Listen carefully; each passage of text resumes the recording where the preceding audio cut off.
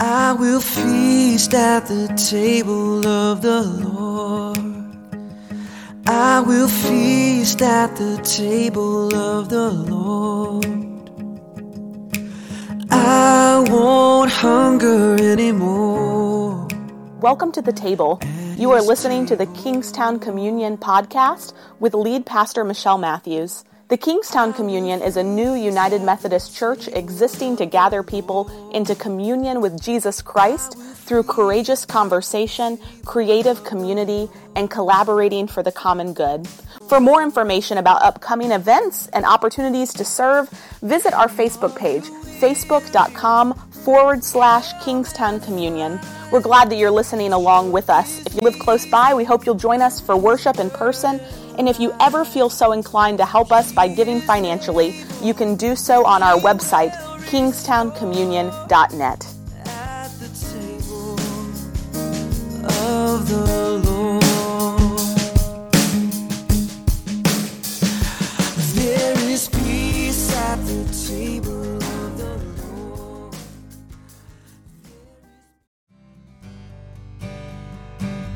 I am the Lord your God, brought you out of the land of Egypt, out of the house of slavery. And I think I know what's best for you, since I knit you together in your mother's womb. Hi Kingstown, Melissa Russell here. It's so good to see you. Can't wait to see everybody in person once again. Today I have our scripture reading, the Ten Commandments. I'm reading from Exodus chapter 20. And God spoke all these words. I am the Lord your God who brought you out of Egypt, out of the land of slavery. You shall have no other gods before me. You shall not make yourself an image in the form of anything in heaven above, or on the earth beneath, or in the waters below. You shall not bow down to them or worship them, for I, the Lord your God, am a jealous God, punishing the children for the sin of the parents to the third and fourth generation of those who hate me, but showing love to 1,000 generations of those who love me and keep my commandments. You shall not misuse the name of the Lord your God, for the Lord will not hold anyone guiltless who misuses his name.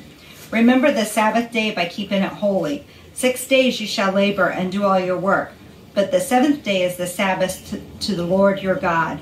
On it you shall not do any work, neither you, nor your son or daughter, nor your male or female servant, nor your animals, nor your any foreigner residing in your towns. For in 6 days the Lord made the heaven and the earth, the sea, and all that is in them, but he rested on the seventh day.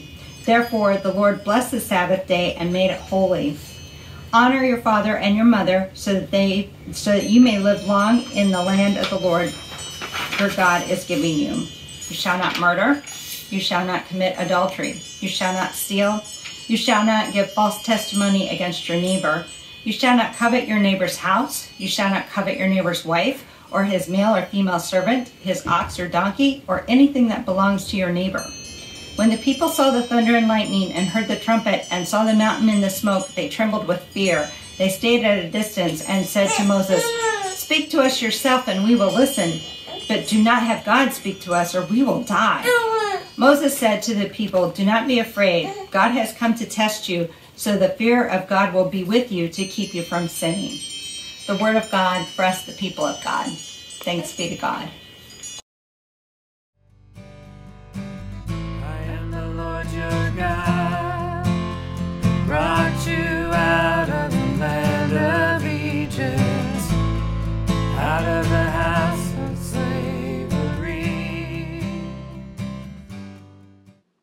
I wonder today if you feel like you have enough. Take a second and ponder that question for yourself. Do you think that you have enough? You might now be thinking, enough what? Enough anything. Do you feel like you have enough money, for example? Do you think you have enough? Or do you scroll longingly through Wayfair or Zillow or some other online catalog of expensive goods? Or do you feel like you have enough time? Or do you tend to complain that life's too short? Are you always attracted to systems and products that do things quicker? Do you lose your temper at the stop sign when the car in front of you won't drive ahead when it's their turn and you can't move until they do? Or how about this one? Do you think you get enough love? Or do you look jealously at other couples who seem wrapped up in each other, meticulously counting your birthday cards or your status likes, and despair at how few there are? Or like me, wonder why the cat always prefers to sit and purr in Chris's lap instead of mine? Perhaps when I first asked the question, you thought, sure, I feel like I have enough. But now you're not so sure. That's the thing. If there is one anxiety that most people can share, it's an anxiety about not having enough. And honestly, it's just as well, because the economy depends on people thinking they need just a little bit more, right? If the secret got out that you don't in fact need that new car to impress a girl, or that families have the ability of being more civil to each other without that delicious new breakfast cereal, or that it's possible to have sophisticated personal engagements without that new, highly sophisticated interpersonal gadget on which to note one's personal engagements, then not only the advertising profession, but half of the manufacturing industry too would cease to exist, right? If there is one anxiety in which we find common ground, all of us, of which we all know a little bit about, it's that feeling of not having enough.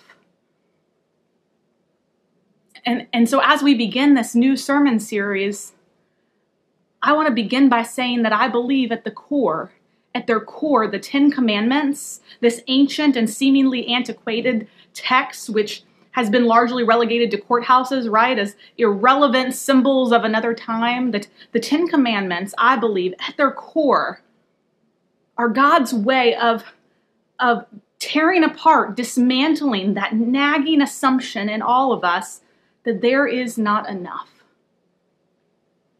Throughout the summer, we're going to explore each of these commandments and read them alongside some of those iconic, amazing narrative stories of the Old Testament, and figure out where they came from and what God meant and what they're all about and why they were and still are important, and what Jesus has to say about them. But today, as we begin, I just want us to start shallowly here in this space and in this call and this good news that every one of us needs. The Ten Commandments as God's way of dismantling that feeling in you, in me, that there is never enough. So let's have a little fun and jump around in today's text a little bit. I'm going to jump to the 8th commandment. Let's look at the 8th commandment. You shall not steal. Think with me for just a moment about the psychology of stealing.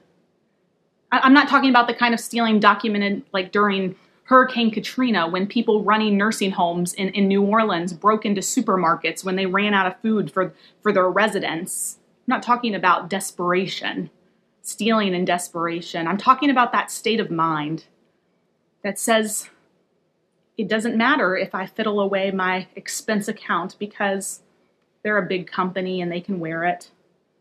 Or they're the government and they're incompetent, or they won't notice. And anyways, it makes up for what they don't pay me. That state of mind that says, I have to publish that data, even though it's someone else's research and not mine, because I've got to be recognized so I can get that promotion.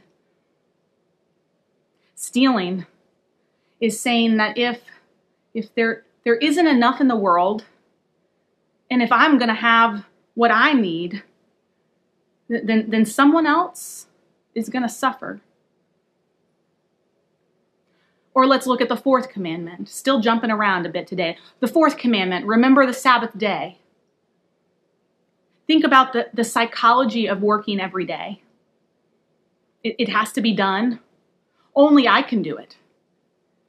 Everybody is depending on me. There is not enough time. It's a competitive world out there. If I don't get this contract, someone else will. If I put a bit more time in this proposal, it'll be perfect. I'm not clever enough. I can only make up for it with hard work. I'm so busy. I'm always busy because somebody's got to do it. Breaking the command to rest is saying there's only one Savior in this universe, and it's me. There isn't enough time, but I might just pull it off. I have to get that promotion. I have to receive the recognition. It's got to get done, and I have to do it, and I can't stop. Or look at the seventh commandment. You shall not commit adultery. And we all know that adultery is more often a symptom than a cause, right? But the mindset of adultery is simply that one is not enough. By contrast, marriage is that great proclamation that one is plenty. All is focused on a single other, another mind, another imagination, another myriad of experiences and energies and enthusiasms and enjoyments. One other person is always more than enough. When you believe that person will listen to you until you run out of things to say, when you trust that person will wait for as long as it takes for you to understand why you are the way you are, and when you realize that person will always impute the best motives to your actions, however clumsy you feel inside, you don't need to grab the biggest piece of cake anymore because you are one body, and her eating or his eating is as good as you eating it. You don't have to have all the witty punchlines for yourself anymore because it's not a competition for attention that only one of you can win. And so you shall not commit adultery because one is enough. And look at the third commandment. You shall not make wrong use of the name of God. Think about what is in our minds when we do so. It's when the language at our disposal doesn't seem to convey the strength or depth of feeling in our hearts, right? We hear a ripping sound when we put on a treasured item of clothing. Oops. Our favorite sports team is losing, and the weakest player on the team misses a golden opportunity. We hang on the telephone for 20 minutes, and this voice says, "We value you as a customer, and we'll be with you shortly." Somehow, language seems inadequate to express the depth of our distress in those occasions. And so we invoke the name of God. We make the holy into the trivial, and thus impoverish the language. And whenever we exaggerate, we do the same thing. We say the truth is somehow not enough. Don't invoke the name of God against call center operators, and don't invoke God's name to make your life sound that little bit more eventful or interesting or spiritual. You shall not make wrong use of the name of God. And then there's the second commandment. You shall not make yourself an idol. Surely the psychology of this is that God is not enough, not big enough, or at least not near enough. And so I shall make a God I can relate to, a God my size, a car perhaps, a career perhaps, even the scales that tell me how much I weigh. Now we're starting to get nearer the heart of the problem. There's an abiding anxiety that we don't have enough, not enough property, not enough time, not enough love, not enough language. But the heart of the matter is that we feel we don't have enough God. For all of our hymns and services and prayers and moments of truth, God is not enough. And that's why the moment in which God speaks these words, the Ten Commandments, is so significant. Israel has come out of Egypt, but is already beginning to wonder if it wouldn't have just been better off staying in Egypt. This is the moment when God says, I am the Lord your God who brought you out of the land of Egypt, out of the house of slavery. I have met your deepest yearning, and I have exceeded it by giving you the promise of a land to settle in. I have been with you in the darkness. I have listened to you in your despair. I led you out of death and dispersed your enemies and guided you by my own hand. I have set you free. I am the Lord your God. The problem is not that I am not enough for you. It is that I am too much for you. Your imaginations are simply too small to comprehend me. And what you don't know is that this is just the beginning. I am the creator of heaven and earth. I have set you free. But I will also be faithful to you through unimaginable betrayal. And I will come among you myself in the form of my only begotten Son. I love every creature I have made, but I treasure each one of you as if you were the only one. I forgive you even when you have let me down 70 times 7 times. Can you imagine that?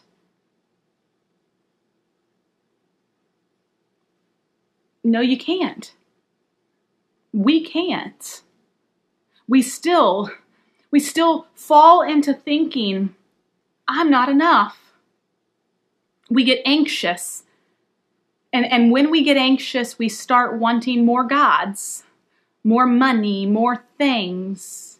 I gave you manna in the desert, far more food than you ever needed, and you still collected on the Sabbath because you feared there wouldn't be enough. I gave you water in the desert, but still your thoughts were straying back to Egypt. If only you could let your imaginations go and enter the land I am promising you and let me set you free. But in the meantime, here are some rules. Here are some rules I remind you of what matters most. That I am more than enough. That my abundance is always greater than your scarcity. Here are some rules, some commandments. Have no other gods. More of them means less of me. Have no idols. They will never be remotely enough, and they're going to lead you to forget that I am plenty. Keep the Sabbath. I will give you all the time you need. Look after your aging parents and don't steal. I will give you everything you need. Don't kill. They are a part of the everything I am giving you. Don't misuse language. Yes and no will be enough for you. Really, friends, it comes down to the first and the last commandments.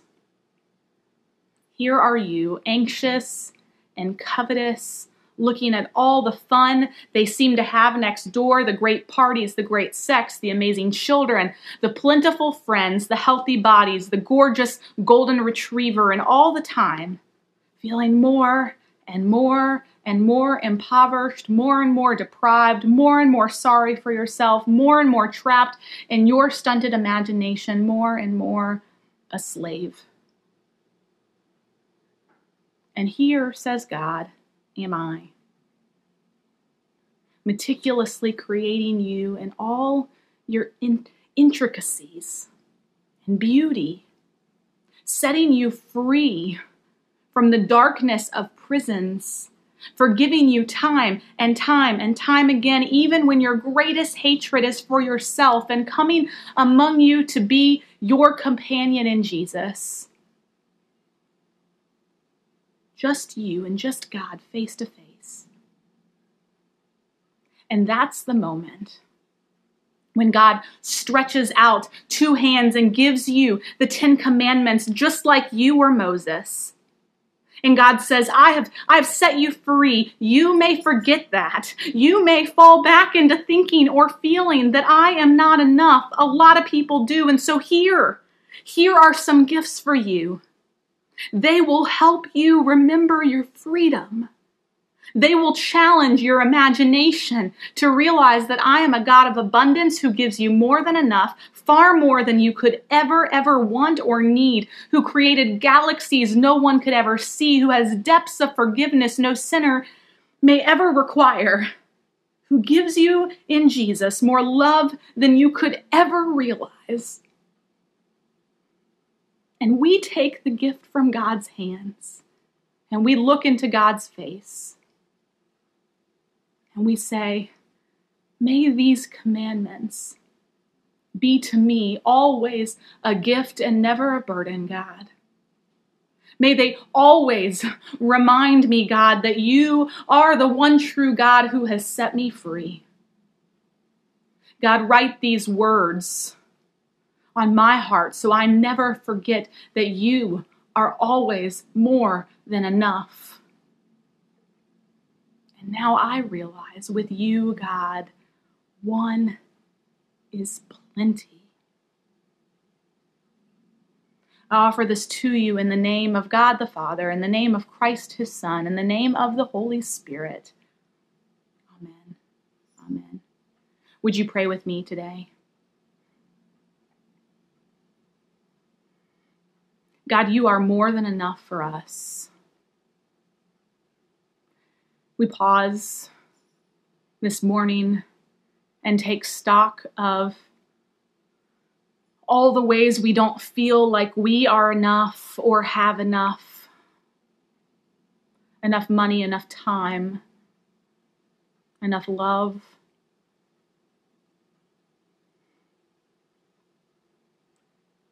And we are reminded that you fill all those gaps. With you, one is plenty. And so we enter into that covenant relationship with you, God, where you choose us and we choose you with our whole hearts, our whole minds, our whole selves, with all of our strength and soul and heart and beings. So that you are our one who is 3 in 1. The one we commit to and the one who shows us what beautiful, blessed community, mutual love looks like. The one who sets us free and hands us gifts to guide us along the way, gifts like your commandments. God, I ask that you would open up our hearts and minds through the rest of this series, to be open to what you might be saying to us, how you might be leading us, where you might be calling us, how you might be stirring in our hearts and in our minds and in our lives to lead us back to you, to lead us into deeper relationship with you, to lead us into knowledge of who you are, God, at your core, the one who is always enough. We join together in that prayer that you taught us to pray through your Son, Jesus. Our Father who art in heaven, hallowed be thy name. Thy kingdom come, thy will be done, on earth as it is in heaven. Give us this day our daily bread, as we forgive those who trespass against us. And lead us not into temptation, but deliver us from evil. For thine is the kingdom and the power and the glory forever. Amen. Amen. I invite you now into a time of response with this next song that will be the song of our series, this song about the Ten Commandments and about God calling us into relationship with God and into interaction with this gift that God gives us. Would you reflect and would you give as a response to this God today? My words now, be wise to follow them. You shall have no other gods before me. You shall not make for yourself a carved image. You shall not take the name of the Lord your God in vain. Remember the Sabbath day to keep it holy. There is peace at the table